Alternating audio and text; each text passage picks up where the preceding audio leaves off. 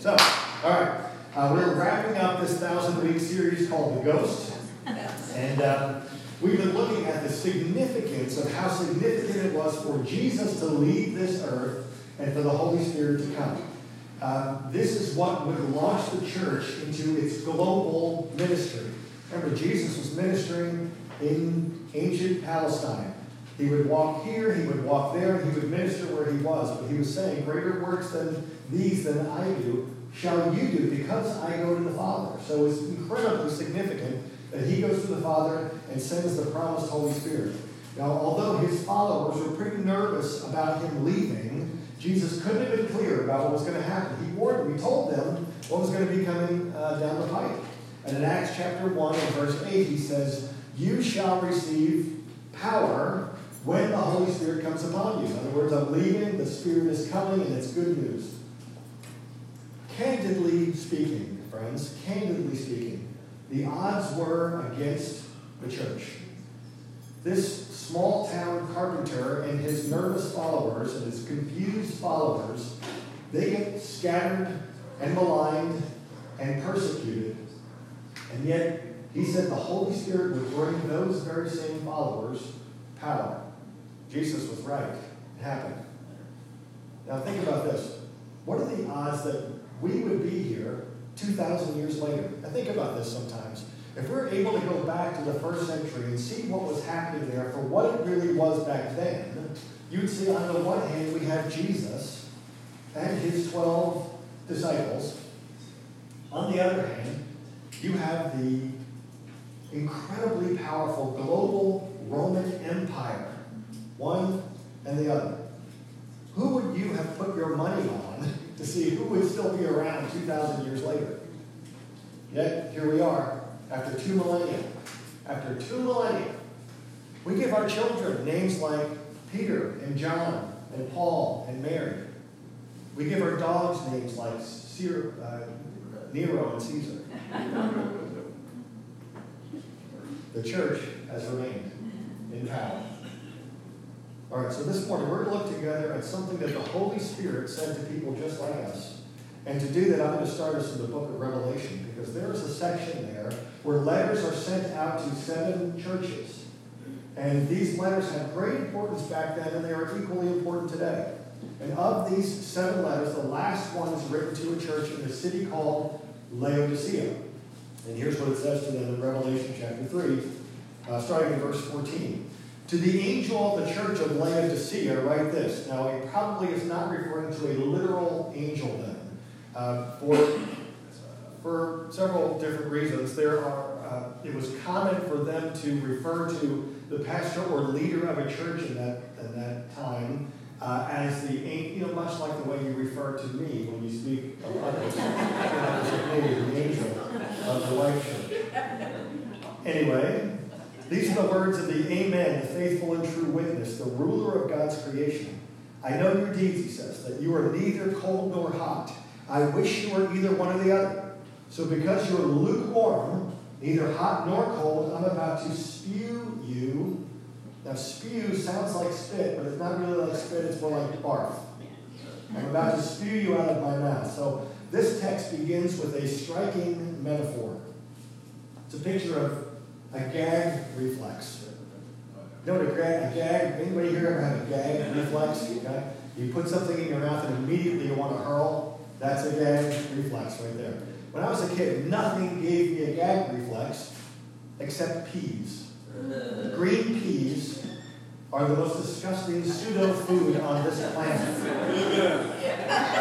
They're not even food. They're like rabbit turds. No one should ever have to eat them.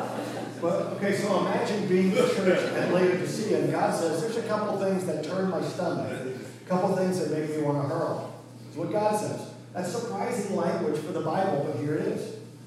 So why is there this real strong reaction from God about Laodicea and its people? I'll get into that in a second, but let's just read a little bit further here, starting at verse 16.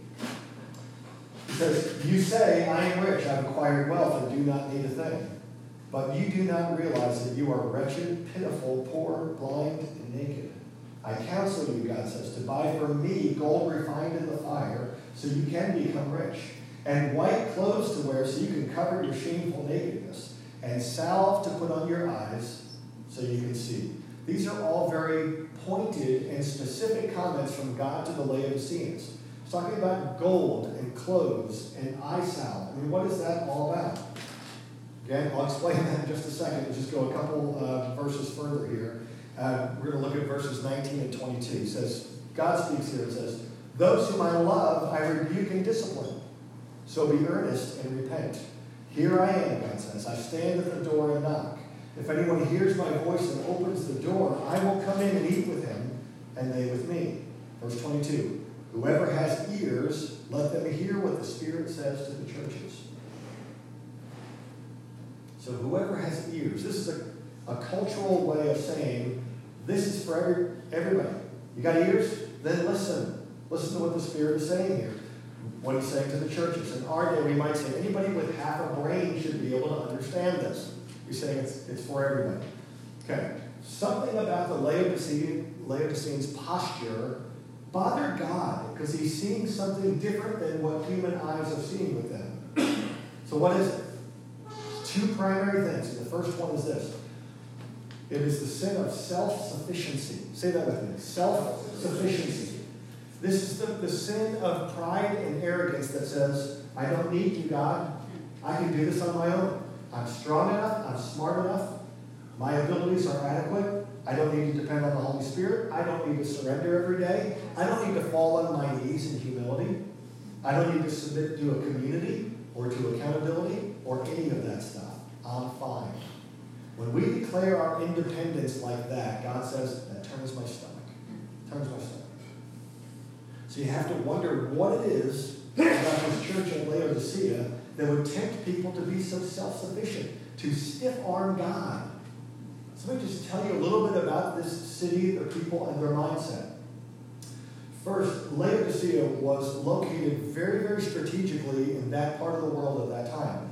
There was a place called the Lycos Valley where three major highways came together and they intersected there. Essentially, if you wanted to get from Europe by land to the Middle East or to Africa, you had to go through Laodicea. Now, this city had very, very high ethnic diversity. And all of a sudden, because of the Roman highway system and because of Pax Romana, which is the peace that Rome brought about because of their dominance, all kinds of economic opportunities became available. This city, Laodicea, was incredibly wealthy. It had more money by far than any of the other communities or churches that the Holy Spirit addresses in these 7 letters. And by far. And it's not old money. It's not like old line money like we think of Boston and Philadelphia and things like that. No, this is like Dubai. This is new money, okay? The Laodiceans were the envy of their world. They thought big thoughts. In fact, in 26 AD, they put in a bid to build a big temple for the Emperor Tiberius at that time. And in our day, it would be similar to an ambitious city putting in a bid to host the Olympics because it would be really prestigious. So they put in this bid, but Rome gets back to them and says, sorry, Laodicea, you don't have what it takes. And the Laodiceans said, oh yeah? We'll show you, Rome. And for the next 30 years, this city became an economic dynamo.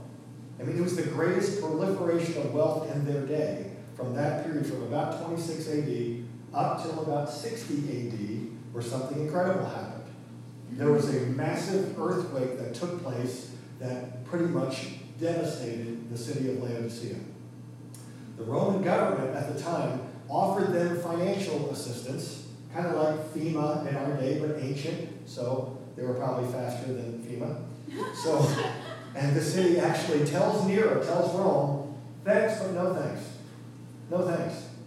And the Roman historian Tacitus comments on this, and here's what he wrote. He said, one of the most famous cities of Asia was, in that time, he's talking about Laodicea, was in that same year, 60 AD, overthrown by an earthquake, and without any relief from us, meaning no financial assistance from Rome whatsoever. They recovered itself by its own resources. This was an extraordinary act of resourcefulness. one that put the city of Laodicea in the annals of Roman history. And the Laodiceans had a town motto, much like some of the cities in our day have a motto. For example, like the city of New York. New York is the city that never sleeps, right? Then there's Las Vegas, who says, what happens in Vegas stays in Vegas. Minot, North Dakota, has a motto as well. This is one of the most extreme cities in the United States, up in the way up in the north, and they have horrible weather. And when you drive into that city, there's a plaque there that says, "Why not Minot?" And if you go there, you would know why. Somebody actually stuck a poster on that plaque at one time that says, "Freezing's the reason." That's why not, right there. Okay, so the town motto for Laodicea was this. It was, "I'm rich. I've acquired wealth. I do not need a thing." That's who they were. That was Laodicea. This town was a leader in technology and cultural trends. They developed a textile industry. Think about this. This is like 2 millennia ago. They developed a textile industry that produced expensive garments made of black wool. And this impressed people everywhere and became a very large export item. Well-dressed people from all over the Roman Empire ordered their togas from Laodicea because it was a status symbol. They also became famous as an educational center that featured, among other things, a very prestigious medical school. They are believed to have developed the very first medicines to treat eye disorders back in that day. They created an eye salve that was exported all over the world. In fact, there are still ancient coins that have images on them of Laodicean doctors of that day because they were so famous. They were leaders in several fields, and the money just kept pouring in to Laodicea. They were smart, they were well off, and they earned it. They were in control. So, in the middle of all this affluence, in the middle of all this innovation and technology and significance, in this self-sufficient city of Laodicea that did not need FEMA, sat a self-sufficient church that thought it didn't need the Holy Spirit. And God speaks to them. Because their attitude was, "We're rich. We don't need a thing." Isn't God lucky to have us on his side? Oh my goodness, imagine what God could do for the kingdom through amazing people like us. It turns God's stomach. The kingdom is not built on that kind of attitude. And so the Spirit says, "Hey, church at Laodicea, you don't realize your true condition." It's interesting to me that the Spirit does not say, okay, you're rich and educated, you're well off, you don't have many needs. So just stay humble. Keep your perspective. Be generous. Be kind. Watch your attitude. It doesn't say that's your true condition. He says, you're wretched, pitiful, poor, blind, and naked. Truth is, that's the human condition for everybody, but the self-sufficient person usually doesn't know it. So God says, that's your true condition. That's your real condition. But I don't want you to stay that way because I love you. I've got better things for you. So in verse 18, he goes a bit further, and God says, I counsel you. Say those 3 words with me. I counsel you. He's saying to them, I'll counsel you if you let me do it. Remember, the Holy Spirit is a counselor, just like we talked about in the first couple of weeks of the series.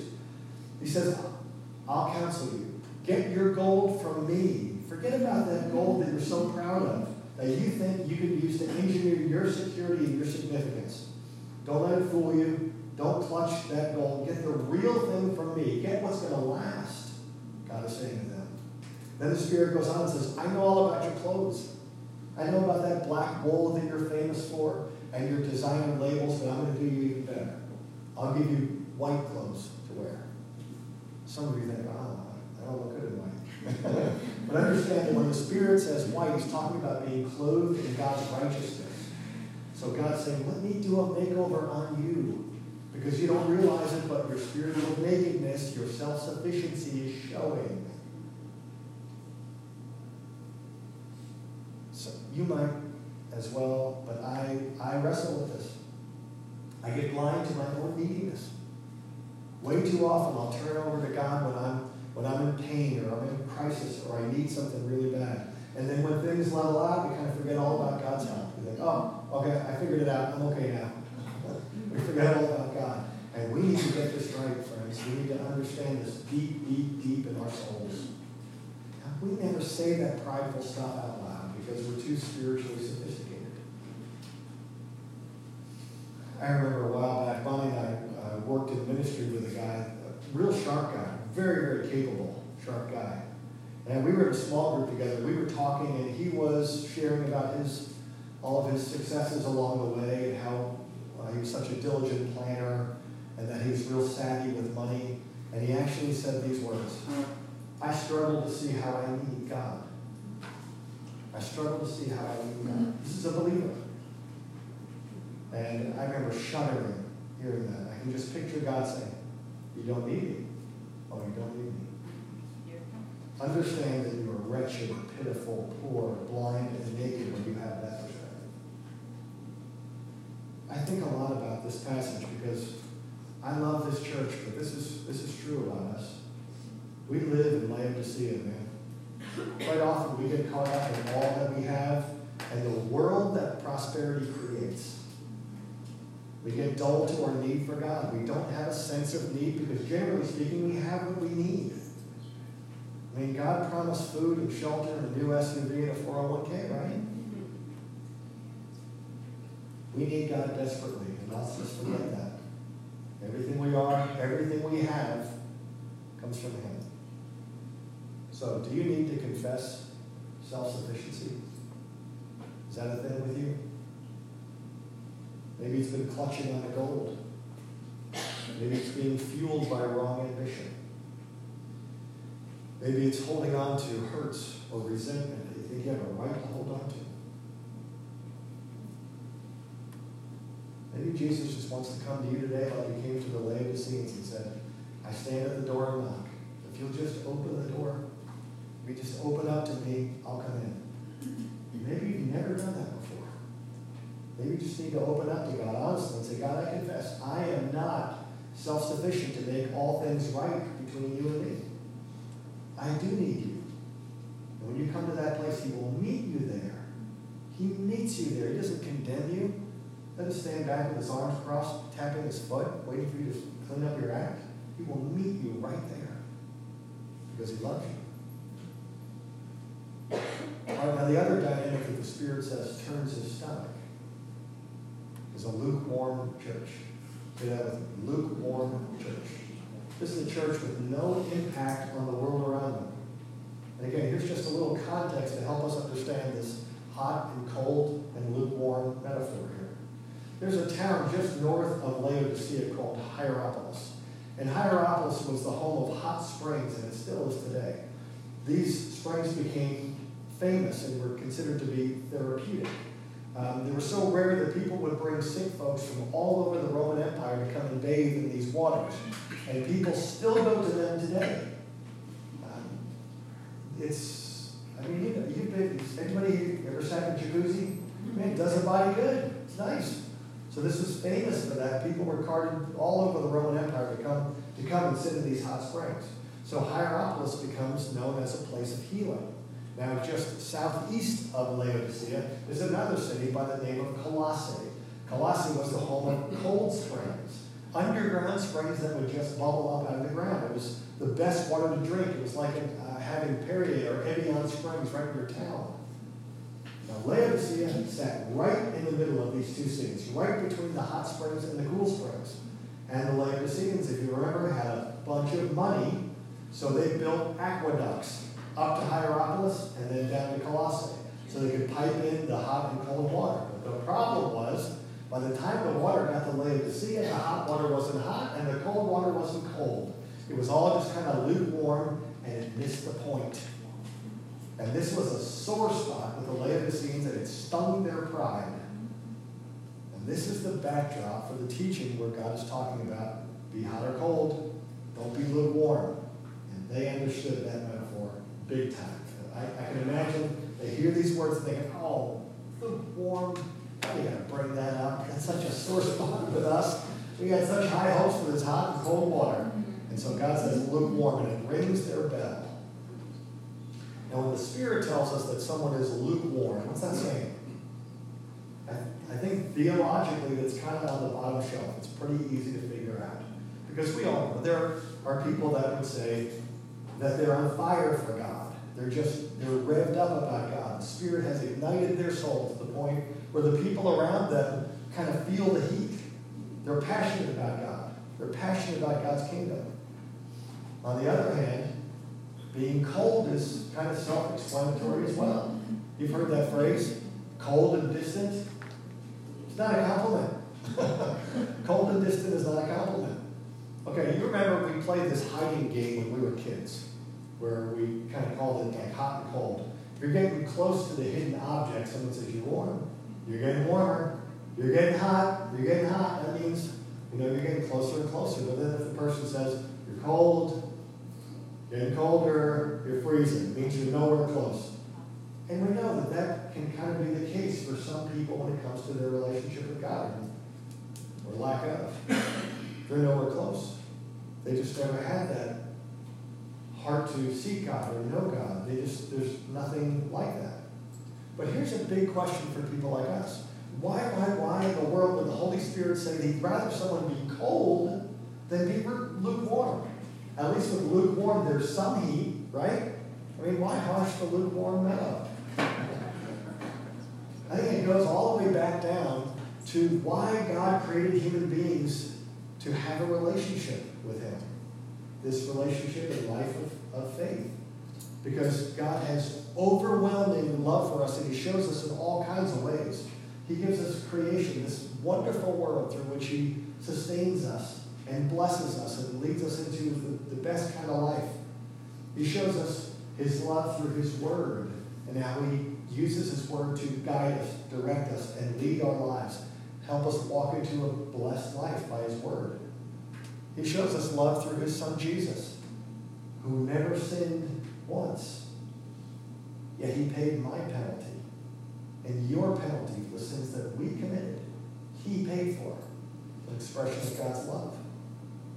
So God fully understands that some people just don't grasp a life of faith and trust in God. And he gets that some people badmouth him and some people turn people against him. Happens all the time. So some people are cold towards the Spirit of God, but hopefully not forever. I was cold at one time, maybe you were too.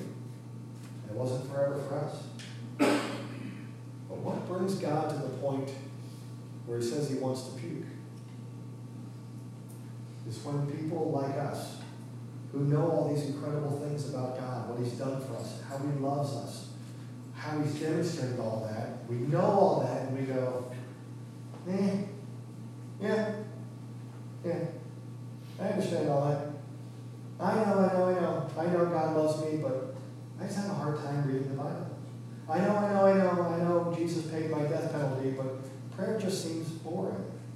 I know the Spirit of God lives in me, but weekends are for family and relaxing. It's hard to come to church.